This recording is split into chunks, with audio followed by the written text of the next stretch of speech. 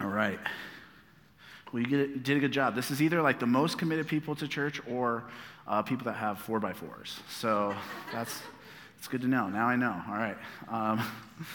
So there was a time in my life where I think, in particular, I knew that some people around me were grumbling about me. There's probably a few times in my life like that, but there was a time in particular in my life where there were just some people that I was interacting with on a somewhat regular basis, and I knew that they were just kind of grumbling about me, sometimes maybe when I was even in the room, but behind my back, that kind of thing. And so here was the time. I had just graduated college. Me and my wife, we actually had broken up. We had been broken up mostly due to my emotional immaturity. And so she was wise in breaking up with me for a season. But the Lord brought us back together. And as we were getting back together, here's what happened is I began to come to her apartment more often all of a sudden. We actually lived in the same apartment complex, and so it was very easy for me to go visit her. And she had two roommates. Now, her two roommates, they were my friends too, okay?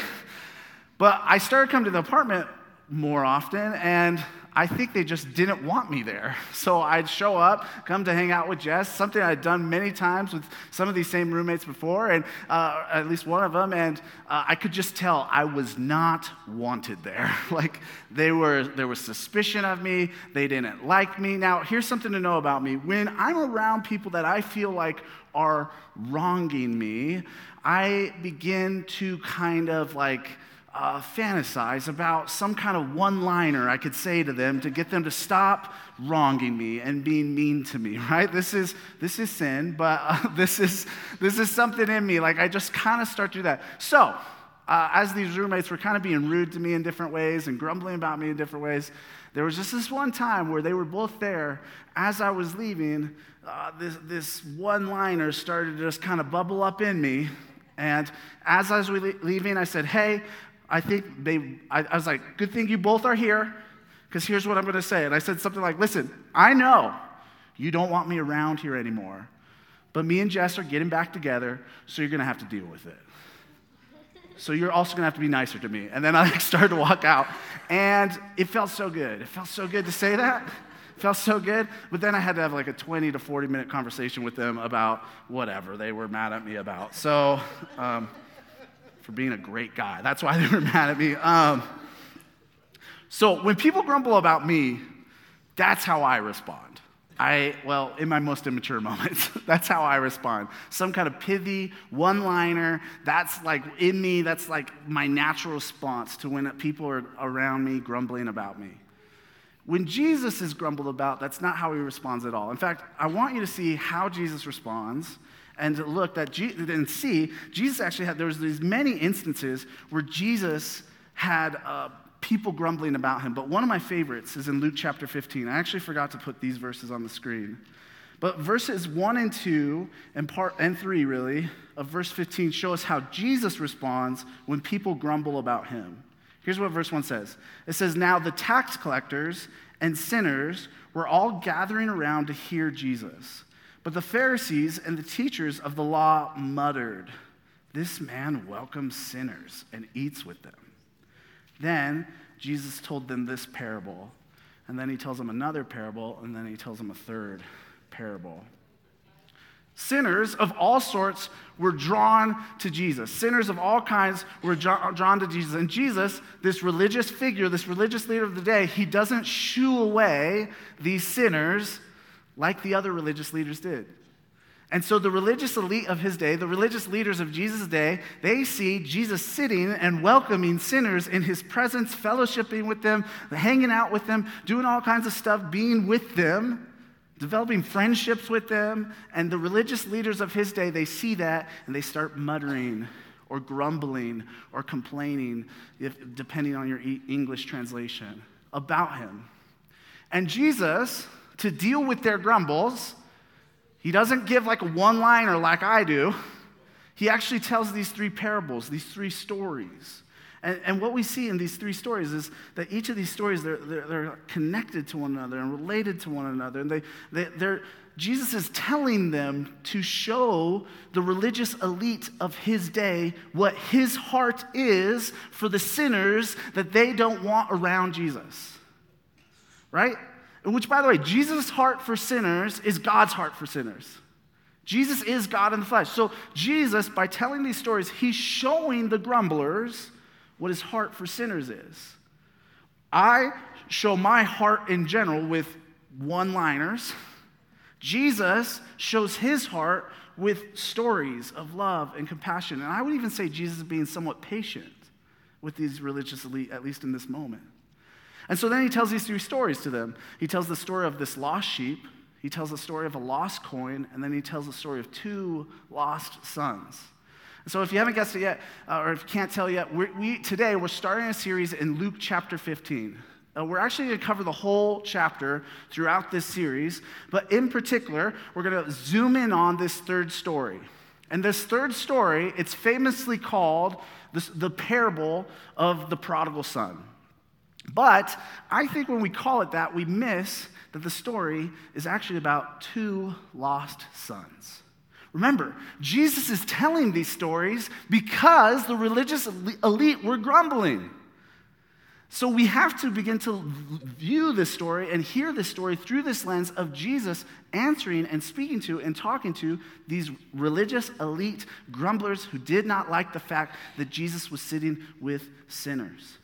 And so I think it's a parable of two lost sons. One son that leaves the father physically, another son that has left the heart of the father. And both of the sons do damage to their relationship with the father. So if you're not very familiar with this chapter of Luke 15, here's some good things to know. It's good to know that Jesus is trying to communicate that him and his father's heart, they are one, are for the sinners represented in the lost sheep, the lost coin, and the lost sons. That Jesus has a heart for those three groups. So those are all metaphors being used to describe any human that's like out of connection with God.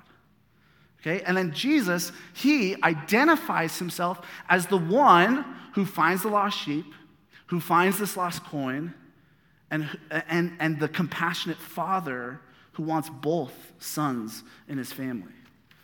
So Jesus, he hangs out with sinners. He hangs out with people that miss the mark. He hangs out with people that lose their way. He hangs out with people that choose their own path away from God. And in these stories, we find out why. We find out that he has this huge heart for sinners. So here's what we're going to do. We're going to look very closely, like I said, at this third story, the famously called the story of the prodigal son. But I think it's the story of two lost sons. We're going to actually kind of do a character study each week of the series. It's just going to be a 3-week-long series, and we're just going to do a character study in this third story. Today, we're going to look at the infamous prodigal son. Next week, we'll zoom in and do a character study on the compassionate father. And in the third week, we'll look at this older son in the story. So here's what we're going to do today. First, we're going to go through the prodigal son's part of the story. We're just going to go a few verses at a time, making sure we understand the story in its context and understand what's happening in the story. And then we're just going to talk about two things that we learn from the story. The first is this. We, like the prodigal, want God our Father dead. And the second thing is God's love can melt our hearts into repenting. Okay, so that's what we're going to go through the story and learn those two things, okay? One more thought before we hop into the story. I want to suggest a book. I do this from time to time in the series. You could go ahead and put up that picture of the book. This is an amazing book. I just read it over the last month.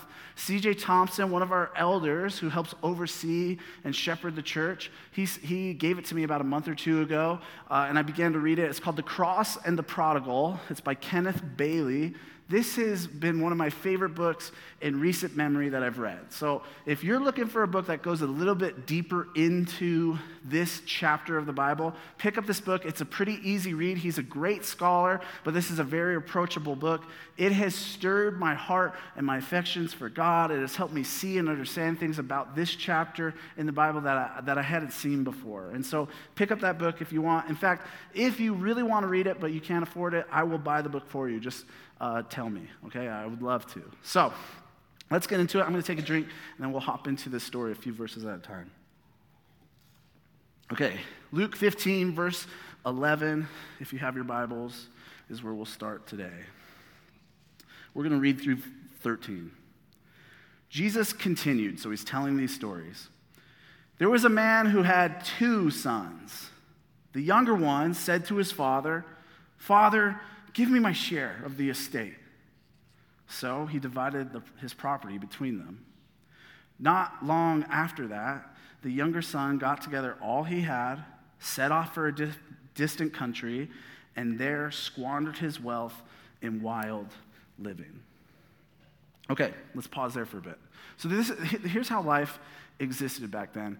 A lot of people lived in or near a village of some sort. So a village would have 10, 20, 30, 40 families all living in it, and they'd live off the land, and they would, it would be very communal. They would provide for each other. They would trade, barter, that kind of stuff. And that seems to be where this story is taking place, in that kind of a village life, where there's these different families connected to this village. And it seems that this story is zooming in on one particular wealthy family in the village. This would happen in the village, in a lot of villages too. There would be one farmer of some sort, or a few farmers of some sort, and we see that in this story, this guy, he has his own property, he either farms, he does some kind of thing, and he's a wealthy father. He's almost kind of like a mini king. And so what would happen is, not only was this family wealthy, but they would be very much connected, communally connected to the rest of the village. There would be people from the village that would come work for this kind of mini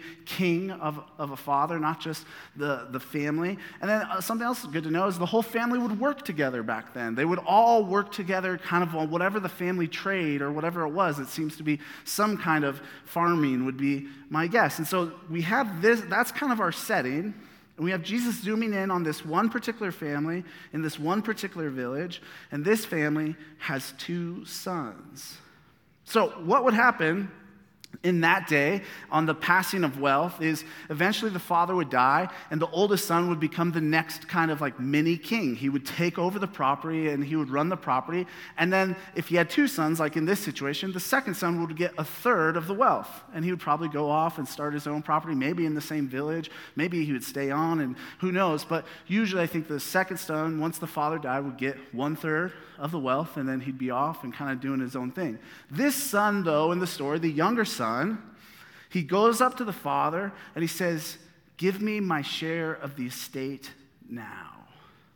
So this son, he wants his money before his father is dead. Now here's important to know. The son is actually not breaking any laws. There's no laws, there was no even Jewish laws that said it was wrong for a son to ask for his estate early. But in that time, in that place where they lived so communally, so connected to one another, so often looking out for the good of one another, it's almost like the son is going up to the father and saying, "I don't trust you anymore. I want to use my wealth without your control over it." In fact, I think every scholar I've ever read on Luke 15, they say it would actually be worse than that. It'd be like the son was going up to his dad and saying, "Dad, I wish you were dead so I could just have my portion of the estate. So I could just get my portion of what's coming to me." Now, we don't know the son. We don't know if that was his intention or not. But in that social climate, in that social context, that's what this would have sounded like. To anyone listening, it would have sounded like this son saying, "I wish you were dead already so I could get my money." So the son says this really kind of crazy, offensive thing. And the father, his response is, "Okay." And he fulfills the son's wish. He says, "Okay, I'll give you what you're asking for." And then what we see is the son, very soon after that, he's just off doing wild living, whatever that was for a Jewish guy in that day, I don't know. There's something else really interesting about the story that I totally missed until reading that book about what probably happened, and there's a clue there in the Greek. When it says that he kind of gave up all that he had, took care of all that he had, in the Greek there's connotations there of the son actually liquidating all of the wealth into cash. Okay, so certainly they had currency back then, but a lot of their wealth was in actual things. Like, so if they were farmers, whatever the farming produce was, or if they were, ranchers, whatever that was, some cows or goats or whatever. And so what that kind of Greek there clues us in on is the son essentially gets all his whatever it is, and he just starts selling it as fast as possible. And scholar Kenneth Bailey, he notes, like, if he was doing that, he was probably selling everything at a discounted rate.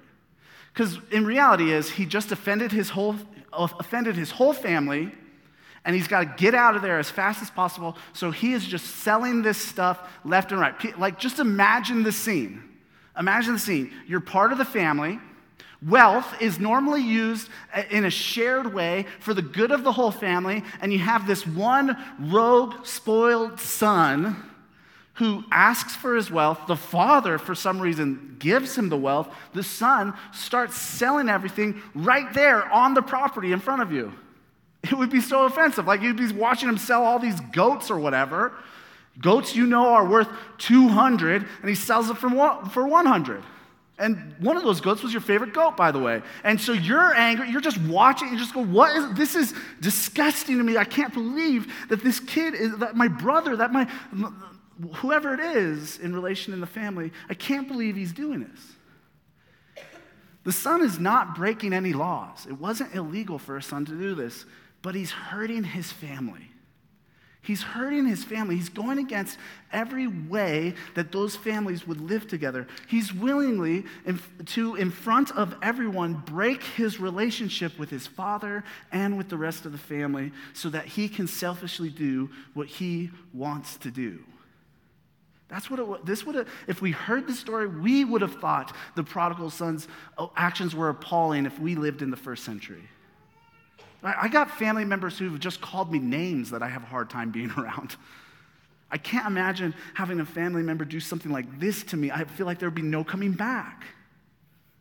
Let's keep going in the story, see what happens next with this son who he goes out, lives wildly. Verse 14. After he had spent everything, there was a severe famine in that whole country, and he began to be in need. So he went and hired himself out to a citizen of that country who sent him to his fields to feed pigs. He longed to fill his stomach with the pods that the pigs were eating, but no one gave him anything.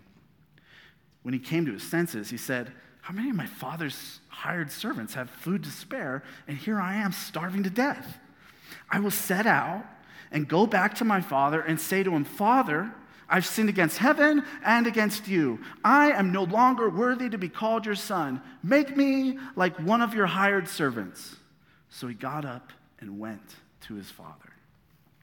Okay, so the son goes out, he goes off to a distant country with all the money, and he just wilds out. He just uses the money on all kinds of things, just wild living for however long he does this. And then he's in that country, and a famine comes to that country, and he's in trouble. He's run out of money, he's destitute, he has no skills that are worth anything in that country, and so he's just destitute. And it's interesting, he attaches himself to a different wealthy man in that country that's very distant. It says citizen there. Back then, to be a citizen probably meant that you had some level of stature, wealth, power in society. And so he attaches himself to a different wealthy man in a different country, and this citizen goes, "Okay, I got work for you. You can go feed the pigs," which just would have been a horrifying job for a kosher Jewish boy. Worst job, worst case scenario, right? Like they're watching Dirty Jobs. This is the worst one for them back then. Like they're going, "I can't do this." But he has no option, so he's working with these pigs, and he's feeding these pigs, and he's feeding them these pods, and it says as he starts to long to wish to eat what they would eat. Now these pods, they're kind of like, they almost do look like pea pods. They were probably carob pods, if I'm saying that right. They're all over Israel. I feel like I've seen these in Phoenix, but they're these like dried up, almost kind of like green bean pods. And here's the thing, humans can eat them, they just can't live off of them. And so his job is to feed these pigs, be around these pigs, and feed them. And so he's feeding them one day. And I think what probably happened is he began to fantasize about being a pig. That's what I think. Anyone that's been in a desperate situation, you know when you're in desperate situations, you start to just make lots of wishes in your head all the time. Like, I wish I had this, I wish, and I bet he just says, look, he's feeding these pigs. He goes, man, I wish I could eat what pigs eat. Like, that would make life easy. Like, if I could just eat these pods all the time, life would be, I could just come over to this tree, grab a bunch, eat a bunch, and then be on my way, keep wild living. Like this is, like, and he's going, yeah, I wish.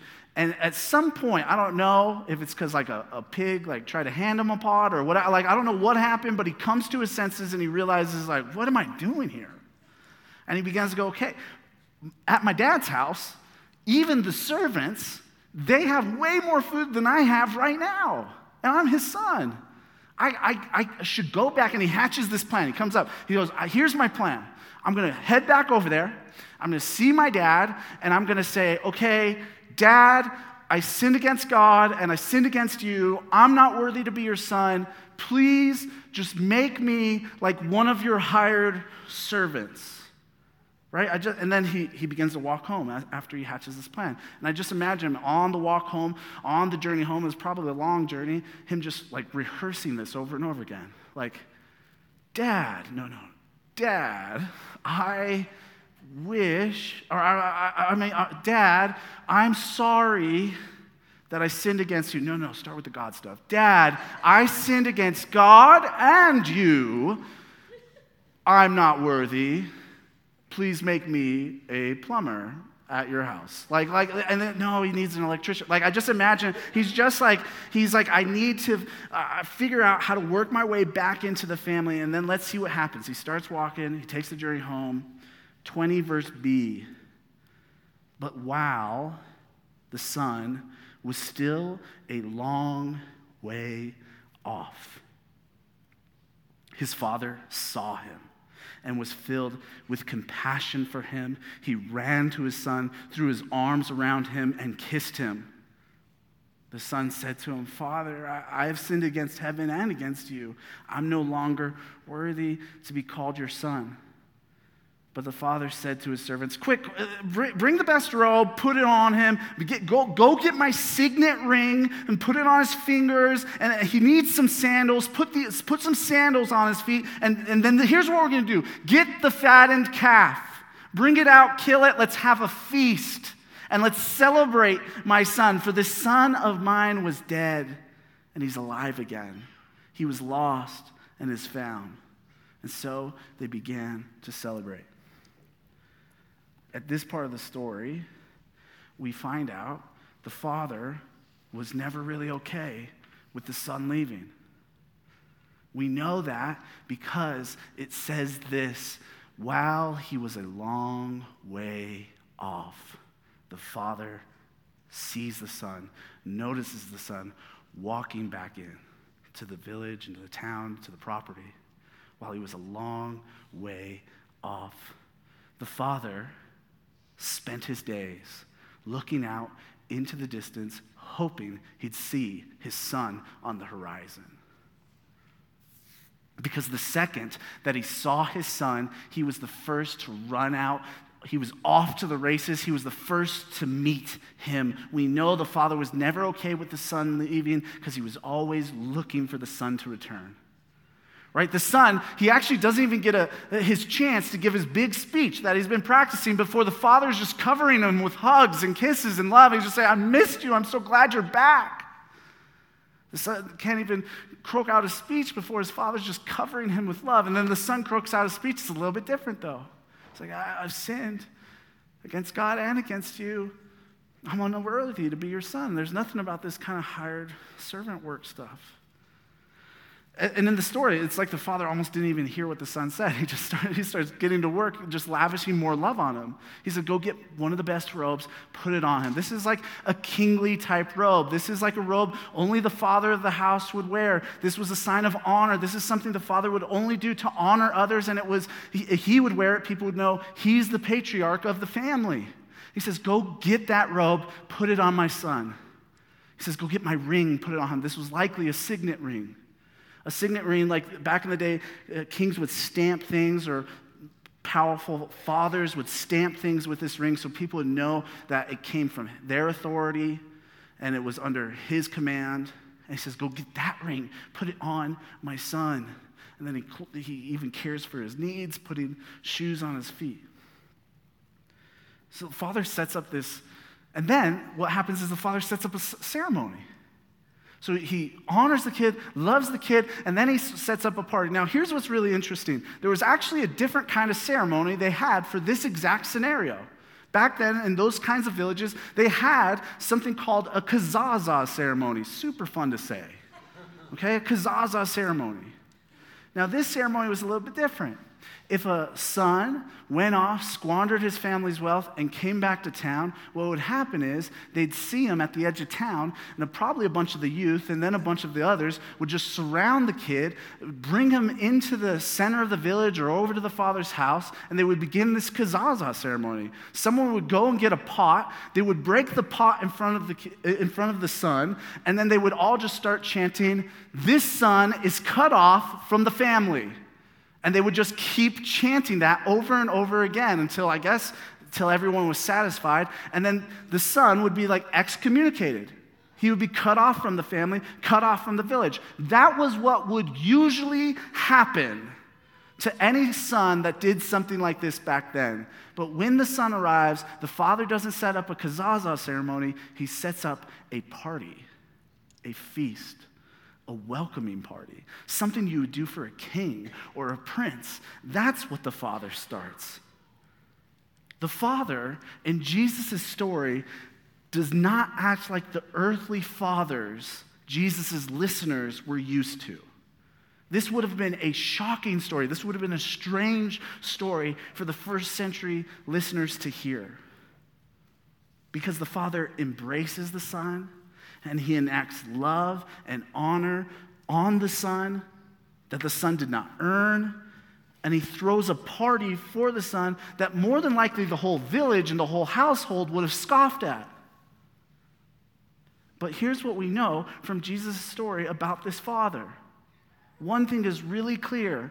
This father loves his son much more than any normal father. And next week we'll look in depth at that father's love. But this is where we'll stop today in the story of the prodigal son, his welcome home. And I think there's two things from the prodigal son's part of the story that we learn. Two things. The first thing is this. The first, we see in the story, if we see it in its cultural context, we see that the prodigal son wants his father dead. At the very least, it's like how his actions and his words live as though he wants his father dead. Now, here's something you have to remember about Jesus' parables. He's teaching us, whenever Jesus gives us a parable, he's teaching us things about reality. So Jesus is not just here telling a fun story. He's telling us something that's true about God, something that's true about God's kingdom, and something often that's true about us as humans. So what God is trying to teach us through this parable is that we, as humanity, we, as individual humans, we are prodigals when it comes to God. And one of the things fundamentally wrong in our relationship with God is we want God dead. If we're going to be honest with ourselves, we will see that what we want is the same thing that the prodigal son wants. We want a life without the control of our Father. I really think just think through a lot of our doubts, a lot of our issues that we have with God, and maybe I'm just speaking for myself.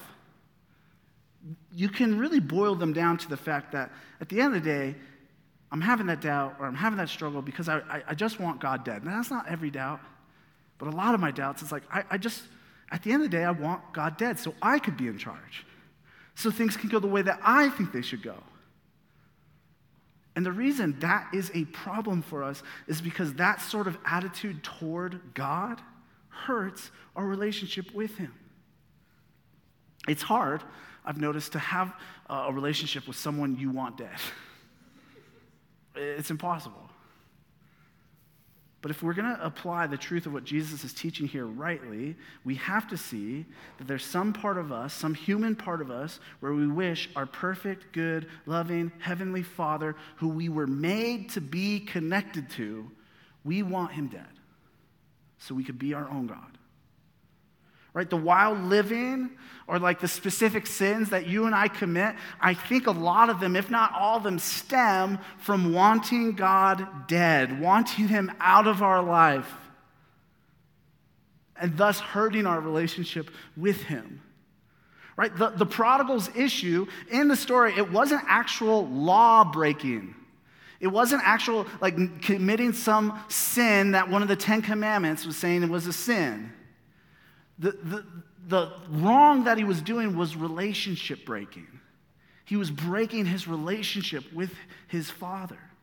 I think if we could see like the reality of the human condition, the human situation, what we'd see kind of like God over here on one side, and if we could just truly see reality for what it is, we'd see God in all his perfection and goodness and loving kindness, just kind of here with open arms, just saying, I love you, I'm here for you, I love you perfectly. And we'd see humanity or us on the other side just kind of going like, I think I can do it better. I think I don't really need you. And just kind of turning and walking our own way. I think if we could see the reality of our situation with God, we'd realize we're all prodigals. Okay, I want an illustration to help us.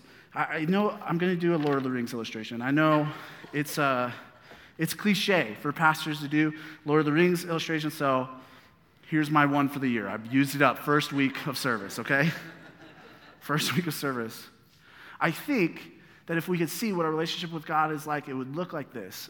There's this moment in the films where there's these two companions, if you don't know the movies, Sam and Frodo, and they're on this mission together.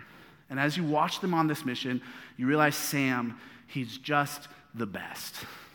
Like he is. He's just the best. He loves Frodo so deeply, so purely. He's for Frodo's good. He's doing everything he can to love and care for Frodo as they're on this terrible mission to get rid of like evil in the world. And there's this one point in their story where Gollum, who becomes this companion that kind of guides them through this evil place, Mordor, where he essentially convinces Frodo that Sam is against him. Convinces him that Sam had been doing things and been devious, and so Frodo now has turned on Sam. And when you're watching the movie, you're like, Frodo, no. Like, he's the only one. Like, he's the best thing for you, Frodo. Like, stop it. Like, this guy loves you so much, and yet still Frodo, like, shoos Sam away. It's just a get away from me. And Frodo goes away, and we're all weeping at that point in the movie, if you have a heart. Okay? If you don't, deal with it. Like, figure that out. It's the saddest part in any movie ever. I think if we could watch the movie of humanity, or even just our lives individually, we would see that same sort of thing going on with us and God. Where we shoo away God even though he's the best thing for us. I think that's the reality that the prodigal son story points us to. You and I want God dead. And we are harming ourselves by feeding that desire. Or often I think we feed that desire and we say, no, I'm not. And we're still harming ourselves when we do that. And I think the only thing that can overcome our heart's bent toward wanting God dead or cut out of our life is his love finally melting our heart. Which leads me to the second thing we learn from this story. Only God's love can melt our hearts into repenting. Only God's love can make our hearts step away from a life of wanting God dead or cut out of it to a life of being in his arms. In this story, I think God is inviting us into repentance that has us end up in the arms of God. One of the things I love about this story, and I loved about studying it this last few weeks, is this story, it's so infused with grace, and we don't see it sometimes. It's like so infused with grace, and a lot of times we ignore that part of the story. Grace is this idea, meaning that God just gives us himself and his love, and he gives it so freely in a way that we don't have to earn it at all, that we can't even earn it. It's like a mother's love for her child. Like this is how God gives his love in the prodigal son story. I think a lot of times the story, we miss the grace part, and a lot of times the story, it's just used as kind of like a model for what repentance should look like, how to turn away from your sin and turn to God. And I actually think that's a good thing. Like, you can use this story as a model for repentance, but I think it's really, really important for us to see that this story shows that only seeing and recognizing God's love can melt our hearts into repentance. Right? Let's talk about the son's repentance plan again. Now, what the son was essentially doing when he's saying, hey, I will go be one of my father's hired servants, he was saying, I'm going to take up some sort of trade, learn some sort of trade, so I could work in my father's house and earn my way back into the family. Sons that did things like this back then, if they had any shot of actually being reconciled to their family, it would mean making all of the money that they had lost back and giving it back to the family, back to the father. And so this is what the son's plan. We see it on the road. He said, I'm going to say this speech. At the end of the speech, I'm going to say, hey, what kind of servant do you need? Make me like one of these servants. And then the father would have, in the son's plan, said, okay, I need this. And the son would probably even go to a neighboring village to learn that skill set and then come back once he was ready to put it to use. And so the son, his repentance plan originally is putting reconciliation of his relationship with the Father in his own hands, right? He's like, listen, I partied for a while, time to get to work. Time to get to work, and now I can, I'll earn enough, and I'll make my way back into the family by working hard, by being a good servant, by paying my dad back. He's trying to repent on his own terms. And so that's his plan as he's walking back. And then look what happens to him. The father runs to him, loves him, shows him affection. And the son, he does give his speech, but the speech has changed. It only has the first two parts. He just says, Dad, I'm sorry. I messed everything up. Dad, I've sinned against you and God. I messed everything up. I'm sorry. There's nothing in there about becoming this hired servant all of a sudden. It's because God's love melts us into true repentance, and true repentance is accepting God's love in a state of knowing that it's just grace. God just freely gives his love to us. You can't earn your way back into God's good graces. God works his good graces to you by his work and by his love.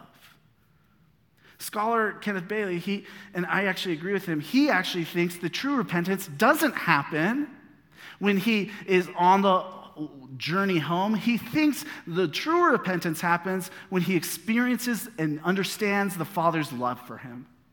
That's when the son's heart finally melts under the love and grace of his Father. That's when true repentance happens. Jesus, in this parable, is inviting us into the graceful love of God. He's trying to get everybody listening to see how good God is, how gracious he is, how loving he is. And when we see that, that's when our hearts melt into true repentance. That's when our hearts will turn away from our way of life, turn away from our way of control, turn away from our way of fixing things, and just turn to God and fall into his arms, just say, sorry, I messed everything up. Only when we see and understand the love that the Father has for us will we be able to realize how much we can't fix this broken relationship we have with him on our own. And it is only by grace that we can be welcomed back into his arms. A lot of times this passage, it's used just as like an evangelistic tool. And I think that's good, actually. I love that this chapter is used that way. But because it's used that way, sometimes we as Christians go, I've heard this one before. I don't need to hear it again, but I actually think we really need to hear it again. We, as Christians, have to realize we have it so good in God, so good in His grace. In those moments where we live like God is dead, where we live like a prodigal, in those moments, the only way out of those moments truly is to turn around, look at God, see His love, and let ourselves crumble into His arms again. I think a lot of us Christians in the room, if we're going to be honest, and we might be ashamed to admit this, but we have too many days where we live like prodigals, where we live as if God is dead, act as if we want God cut out of our life.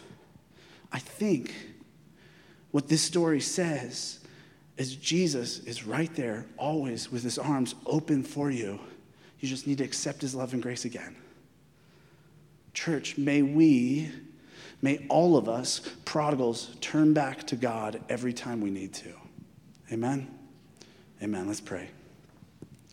God, thank you for Luke chapter 15.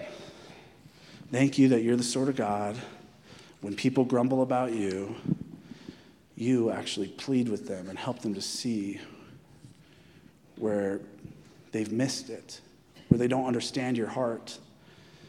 And your heart is so full of love and compassion and grace and goodness. And so, God, I pray this morning, I really genuinely, God, please help us to understand your heart and know your heart this way. Help us to see your love for us prodigals, God. I don't know if there's anybody in here who particularly feels like a prodigal, God. I pray that they just see the welcome that you want to give them, the love, the honor, the feast. I pray that they would be able to get past that. God, for us, a lot of us grew up in the church. I pray for us that your love would melt our hearts, that we would just be able to see this without all the kind of, earning our way to you or being the hired servant, whatever it might be, God. I just pray that we would see your love and know your love. God, help us to get from this story and from the prodigal son in particular what you want us to get. We love you, Lord, and we need you. Amen.